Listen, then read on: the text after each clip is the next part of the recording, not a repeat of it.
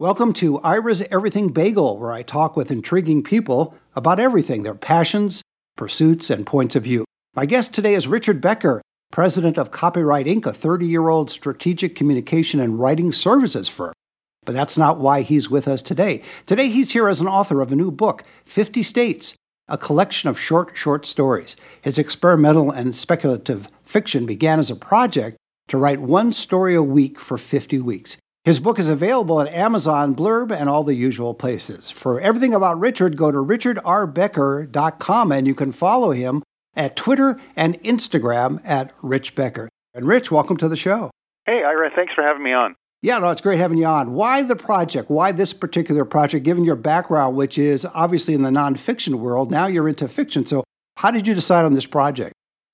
I've always been a little bit of a storyteller in the background as a journalist and in commercial writing, and I've always wanted to pursue fiction at some point, but I always put it on the back burner.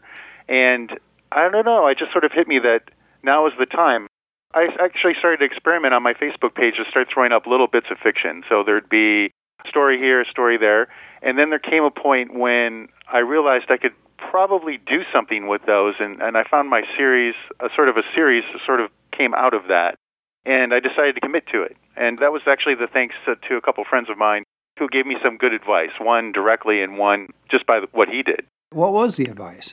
Well, the first one was by an author and a photographer named Jeff Livingston. And he told me, because he was coming up with all these books and all these projects, and he changed his from a marketing communicator to a photographer like overnight. And I'm like, Jeff, how do you do this? Because I'm always bogged down in the day-to-day of commercial marketing and all these deadlines. How do you do it? And he said, well, the first thing you have to do is you have to realize you have to put yourself first. And you start putting yourself first. So the first thing that you do in the day is you start doing your project, or the first part of your week you start doing your project. And that's something I actually did when I started to write fiction and sharing them on my Facebook page. What I did is I'd try to block out Monday the best I could, and that was the day I would start a story. I didn't always finish it. I'd finish it throughout the rest of the week, but Monday was locked in as that's the day I would start a story if I hadn't had one started already. How much time did you allocate each day for writing that? It was variable depending on what story I was working on. So in some cases I'd be done on Monday. In other cases I would be done the next Sunday with the story. But I had a specific deadline. I had to trick my own mind into having a deadline, and that deadline was I published every Thursday, rain or shine. And actually, the reason I stuck to that deadline was part of the other advice that I had learned. There's a gentleman his name is Stephen Butcher, and he's an illustrator, and he did a project called The Daily Monster. And he had this really cool ink technique where he would blow the ink with a straw, and whatever weird pattern it would turn that into a monster. And so he did The Daily Monster, and after about 100 monsters, that became a book. And one of the things he said is he was doing it is because he figured, and he would do it no matter what happened. If he got sick, if he didn't feel good that day, if he overslept, whatever the case was, he always started his day, and kind of going back to Jeff Livingston's idea, he always started his day with a monster. And he said, by the end of this, I knew I would truly be an artist if I could work on a project when I felt like it or not. That's what kind of makes you an artist. You have to be able to do the work that you do no matter how you feel. And that's kind of what happened to me when I was working on 50 States. It makes you also a professional, I would think, not just an artist, because to stick to something when you're sick or you just have other commitments, but you put yourself first, which reminds me, that's almost like what a relationship counselor would say, or a therapist. Put yourself first and take care of yourself so you can take care of others. The advice to you was take care of yourself first in the way you want to write, and then write for everybody else. Exactly. Yeah. And it actually made me, through the process, I've been doing this for 30 years, so it's not like I don't know how to write. But at the same time, I felt creatively, sort of freed. And as a result, I think the copy I was working on, the commercial writing when I had to do that, it was actually better. And I felt good. I felt really good about what I was doing. And I would probably take a few more chances that I was not taking as often, just because I was in this creative process. There's really something to be said about immersion. There's a lot of famous people out there that talk about immersion, like David Lynch. You have to be in it to win it, And the more you're immersed in a project, the more ideas and the more different styles and chances you're going to take. Now, your technique, though, is a little at odds with the typical technique of a writer that's going to be writing either a blog or a piece of fiction or a book or an article, which is you would dedicate X amount of time each morning. So it would be a half hour, for example, or an hour. And then you just stop and then pick it up the next day. In your case, you were writing in a variable time. So it could be 15 minutes, could be an hour and a half. Yeah, it really depended on the story. Some stories came together really quick, and there were a couple stories that were a little bit more challenging. I wouldn't say they were a slog or anything like that. I didn't always know where they were going, and I just sort of kept following them. And there were a couple stories that didn't actually develop, and I threw them out. One in particular just came to mind, like the story I wrote about Tennessee, which is actually the last story in the book. That wasn't meant to be that story. That story now is about runaways, but originally it was meant to be about, and I might come back to this some other day, it was about to be about moonshiners and a sort of a family grudge story. And completely, I never got that one off the ground, so I abandoned it, and then I came up with what ended up being a better story. Now, you obviously saved yourself some travel time by writing about 50 states, but without necessarily traveling to those 50 states. Yeah, I'm very fortunate that I have traveled to a good portion of the states. So what I would do for the states that I didn't do is I would try to draw on regional experiences to kind of get the flavor of those particular areas. But I did have a challenge on 2 states, one of which I'll be visiting relatively soon, but was Alaska and Hawaii. In Alaska, I could kind of tap into the cold and some of the things I knew from growing up in the Midwest. So I could kind of tap onto that, but I don't really have a true sense of the culture, but I think I captured it okay. And then the second one was Hawaii. I haven't been there. One day I'll go there for sure. And then, that's kind of, I'll be able to get more. And actually, when I create sequels to these stories or tie-ins or intersects, that's when I'll be able to bring in that new experience. Well, there are 2 opposites. One is the cold and one is the non-cold. Yeah. So it worked out pretty well. They're also not in the continental United States. Yes. So. Oh, yeah, too. That's true. So, of course, Alaska is, but, there's a little bit more of a distance. There is, yeah, and size-wise and everything else. It's interesting, too, because your fiction, it can be dark. I remember the story you wrote about, and I won't give it away, but in terms of Indiana was a little dark. And the one for Nevada, which is where we both live, was more of a commentary on neighbors. And I liked it because it's I think it makes a point about Las Vegas in particular, but I don't know if you meant it that way, but that's how it came across to me. It did, and the interesting thing about Nevada is on the next story I have, because one of the next projects I'm working on is called 50 Threads, and they do a lot of them tie in. Nevada's a little bit unique because you won't see the connection at all, and it'll be completely different in that particular case. But yes, I had a commentary about the neighbors because I think Las Vegas is a real unique city in the fact that, in a sense, I was thinking about this. It kind of works a little bit like social media. We tend to pick people in social media based upon interests and topics and things like that, and not necessarily geographical location.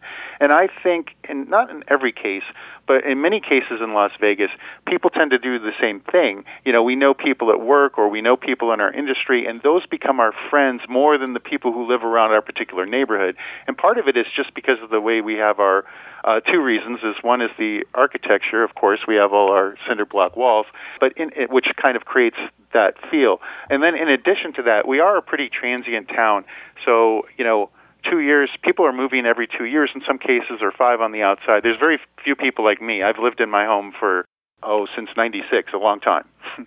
Well, same here. I've been in town here since 78 or 79. So yeah. There's plenty of people like us, and there are people that were born as well as raised here, too. So I don't want people to get too much of a stereotype, but you're correct in that sense. There's another aspect of Las Vegas for those who don't live here, and that in other towns, I grew up in Los Angeles, and generally in the area that you lived in, it was pretty much the same type of people. As an example, a friend of mine, his father was a doctor, so generally there were professionals on the block, whether it's a doctor, lawyer, or whatever. But here, you could be a doctor, and right next door to you is a casino dealer, and next to him could be a plumber, or whatever. It's a mix of socioeconomic classes and people, which makes it interesting, and at the same time, it's a little disjointed in the sense that you don't necessarily have the same things in common. As you said earlier, you have something in common more with the people you work with, depending on what industry you're in. Right, and my family came to Las Vegas first in 78, 79. We did have a little bit different of an experience because they did have a neighborhood pocket, but at the same time, when I think of from that period of time, which was about halfway through middle school through my high school graduation, I even went through entire sets of of friendships, like groups of people. I had kind of drifted into several different groups, which isn't something that you would normally have, like where I originally grew up in Milwaukee. You were really tied to your neighborhood. I mean, the friends that you had in your neighborhood were going to be your friends. And when I went back there to visit family and subsequent visits, the people I knew back then were still friends. Yes, and it goes on for generations. Yeah. In Las Vegas, you don't really see that. And I even see that with my own children growing up here. And it's not necessarily a bad thing. Sometimes they connect, but there's a lot of transition and change because there's always new people coming in and there's always people who are leaving, and they stay connected a little bit through the internet. But beyond that, really, it's a little bit more malleable. Right. We're talking about Nevada and Las Vegas, but really this applies to other states as well. And again, back to your book, 50 States, you decided to peg your short fiction into a state's culture or sense, and as best you could. And you mentioned about Alaska and Hawaii, that you want to visit Hawaii too. But when you were sitting down to write the fiction, as I mentioned earlier, some of the fiction is dark, but when you're writing that, are you realizing you're just letting it go? You're not editing yourself at that point? No, I let it go. Right. Yeah, generally. Yeah. Most of the time. When people, but I guess the reason I'm asking the question is people who know you, are they surprised by some of the stories? Well, it would be surprising to some people because, in commercial writing, I've won plenty of awards writing humor, humorous advertising. I mean, and especially radio. I mean, that's what people, really associated with me was like these humorous ads that I used to do for some of the car dealerships. And I did some for Mesquite and other areas. And that's kind of what they get attached to. But there's a whole nother depth to my writing, and I can do the transitions. I have written lighter stuff. I just haven't done anything with it because those tend to be, well, some of them are dark too, but they tend to lean more toward children's books, and I have to work on my illustration skills or find the illustrator that I really want to work with to produce those. So this was a much easier project for me to get off the ground. You enjoy writing fiction, and I wonder, because I'm a nonfiction person, I like to read nonfiction books. It's rare that I will read a book of fiction. Yours I did read. But what is it about the dichotomy between nonfiction readers and writers and fiction readers and writers? From your research and from just your knowledge, what is the difference between those two elements? Wow, I think it's a little bit different for everybody. I can tell you from being a fiction writer, what I like about it is I'm not tied to reality. I mean, there's a lot of reality in my book, and it's really, a lot of the stories are well researched in the settings that I place people in. But I have that flexibility where I don't necessarily have to stick to the story. So I can make something punctuated a little differently, or make sure that I wrap it back to make some kind of, not necessarily a point, but a perspective that makes people think and say, hey, I never thought of it that way. And that's what I like to do. So we have that ability. When I'm writing nonfiction, because I do write a considerable bit about nonfiction, you stick to the story. You still find creative ways to shape the story that you want to tell, but at the same time, you absolutely have to keep it within, the sense of reality. So they both serve different purposes. At the end of the day, I think the tie-in is that you're telling a story, and so that there's a lot of lessons to be learned from both. And I always encouraged students when I was teaching classes at the University of Nevada, Las Vegas. One of the things I would always do is tell the students that they really needed to experiment, even if they were nonfiction writers or if they're looking to go into PR or commercial work. They really should explore doing poetry because you can learn so much from it. They should really explore fiction writing. They should really explore essays and things that they wouldn't normally do because it just makes you a stronger writer overall. It does. I think, though, that people that have short attention spans find that they can read nonfiction easier than fiction because you could put it down and come back to it later for the next chapter about how to fix a widget or whatever. With fiction, it's much more of a storytelling exercise, and you're reading a story, telling of a story, and so you have to follow that path. Now, in your case, what's great is it's a short fiction, not short fiction or fiction. So you know that even if you don't like a particular state or a particular story about a state, then you know it's going to get done in 2 pages, 3 pages at the most, maybe 4. But some of your stories are 1 or 2 pages, some are 3 or 4, maybe 5. But that's the nice part of it. But I always wondered about that. If you don't have a long attention span, can you really read fiction? When I started to do this project, in order to start building a small audience, I would share first drafts of the story. They weren't perfect by any stretch, because I'd like to see people's reaction, and they were very well received. But the nice thing about it was I always made sure that I would give people the read time. So I'd say, hey, do you want to read a short story today under 10 minutes or under 5 minutes, whatever the story was. And I think it was very apropos for social media or digital media, where people could say, oh, that's only I got 5 minutes. I want to see what's going on. And then, of course, once they get used to you, they're happy to do it. And I hope that's what happens in the book. The first, maybe couple stories, people get used to this idea, and then they jump on it. It is kind of interesting exercise, too, in the sense that I don't know that a regular publisher would have jumped onto this particular project with as much enthusiasm, because we're talking about short stories. So I wanted to take that creative flexibility, because I know there's a lot of people, just like you just said, Ira, that a short story is almost perfect for them. Now, I'll write longer work as we go, and I do have some projects in the works for that. But I like this, that what came out of it was writing these short stories. Especially because I still can continue them, which will also kind of make them neat. It'll be kind of like, well, I really liked that character, and so when 50 Threads comes out, maybe that character's in there again. Or maybe not. I mean, just because, the protagonist of one story in this book might not be the protagonist in the next, even if they intersect, if that makes sense. Yes, and also, too, you made a good point, which is that you let people know on your blog, would you like to read a story under 5 minutes or under a certain amount of time? And you also talked about Facebook and social media. And Facebook and social media, I think, are partly responsible for a shorter attention span among the general population than we used to have. Yeah. And so from a marketing standpoint, even though it's fiction, it sounds like a sound decision by you. Yeah, well, thanks. Yeah, well, I guess we'll see. Time will tell. But yeah, exactly. I had a lot of fun with it. Some people might, there's like the story about New Mexico is definitely the shortest. I don't think anything's even close to the short. It's about 30 words. And so some people, maybe if you live in New Mexico, will feel a little cheated by this, right? But actually, without giving too much away, there's actually a huge reservoir of story there that I'm going to mine and share later on. So that is in a sense, the end of a much bigger story. I just haven't told it yet. Well, you will. I think, too, that a next book for you, not necessarily the next book, but the one after that, would be short stories where it's 30 words or less. I think that there's a market for that as well.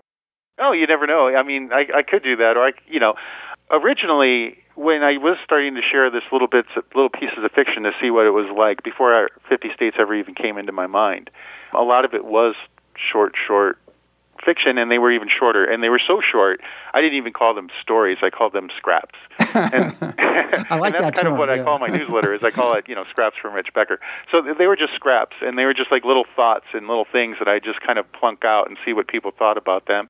And in some cases, some amazing things happen. One story I'll share with you. One of the things that I did once, for instance, was I had an experience at a bookstore when we were standing in line around Christmas. And I was buying, actually, a book called The Swarm by Orson Scott Card and Aaron Johnson, and somebody started to ask me questions about it. And I'm not necessarily going to give you all the details of the story right now, but I went back and I wrote up what happened, and I added a little bit of a fictional end to it just to kind of tie it up and make it neat and tidy. But I went ahead and I wrote that, and I put it on my Facebook account. And the next thing you know, Aaron Johnson contacted me, who is the co-author with Orson Scott Card. And this is Orson Scott Card is the author of Ender's Game, for those of you who don't know, and that was made into, not that great of a movie, but definitely there's a huge following on his particular books. So Aaron called me up and he said, Rich, do you mind if I put this story on your blog, on his blog? And so there you go. It was just kind of an interesting little thing that happens when you're willing to share your work and kind of put yourself out there. And this is especially good to me as an exercise, by the way, this whole sharing process, because it gave me the immediate feedback without being encapsulated in a group of, let's say, writers with their own ideas about writing, but really just a general audience, and just to say, hey, this is an idea, or this is a thought, or this is a little story, or this is what happened to me. And then they would give feedback or respond to it, and you could see the reactions, you could see the sharing, you could see the audience growth. And that never influenced me, but it did give me a good sense of what was taking place. And I mentioned earlier on about Instagram and Twitter and your website, but you're also on Facebook, as you mentioned, so people can find you there. Here's an interesting challenge. you're marrying fiction and nonfiction because the fiction is you, the nonfiction, 50 states. Do you think you'll ever get some feedback from some official body in some state that doesn't like what you wrote about them, even though it's fictional?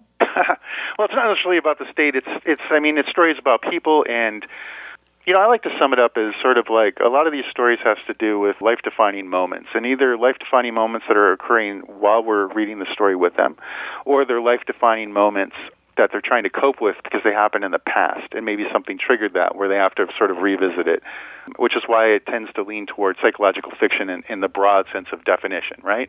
And so it's not necessarily about the states, and I'm not trying to say anything about the states themselves, but these are things that happened in the states. Now, maybe there are a couple states that won't like the story that happens in their state, but not everything is.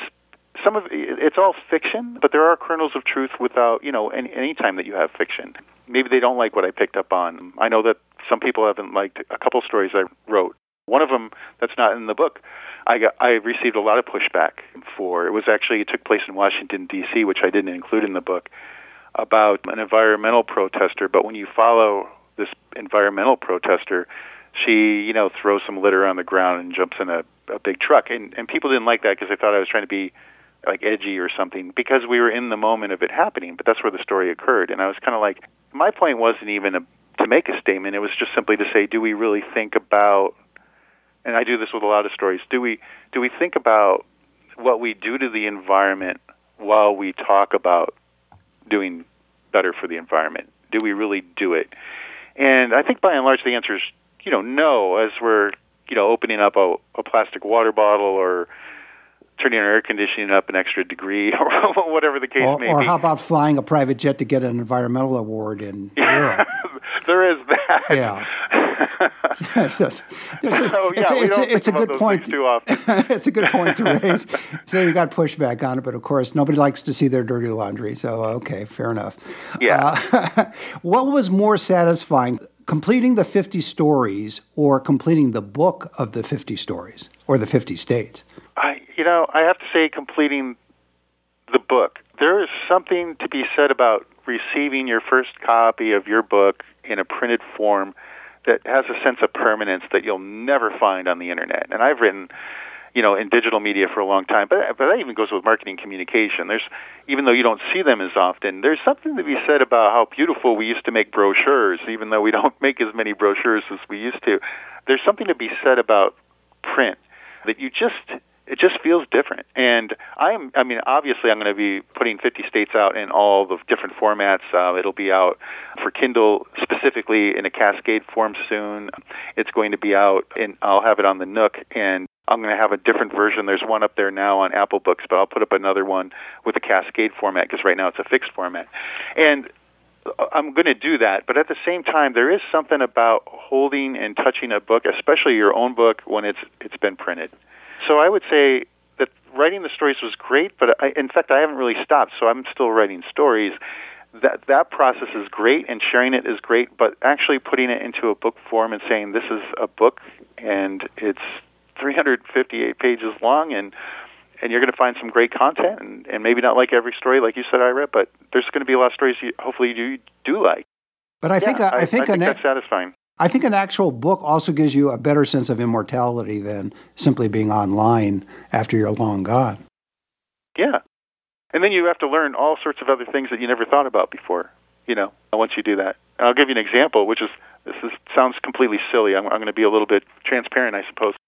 I have to practice my signature because I get a little sloppy, and I don't think people want that in their book, and they're asking me to sign it. So I have to practice, and I've kind of locked in how I'm going to sign books now because I've never thought about that until somebody said, "Well, you are going to sign it, aren't you?" I never thought of it in a million years, and I'm like, "Well, yes, I suppose so. I better work on that." Yeah, you don't have one of those automatic pens; you have to do it yourself. So yeah. Exactly. I think that's that great insight that beyond writing the book and beyond publishing the book, you have all these little things you have to do: publicity, learn how to sign a book, make appearances, take some heat sometimes or flack. Yeah, so it's all of one, but in the end it was worth it, wasn't it? It's amazing. I've been a promoter in a sense for other people. and companies, and from small startups all the way to Fortune 500 companies all my life. And I've always felt really comfortable promoting other people, and I've never really felt that comfortable promoting myself.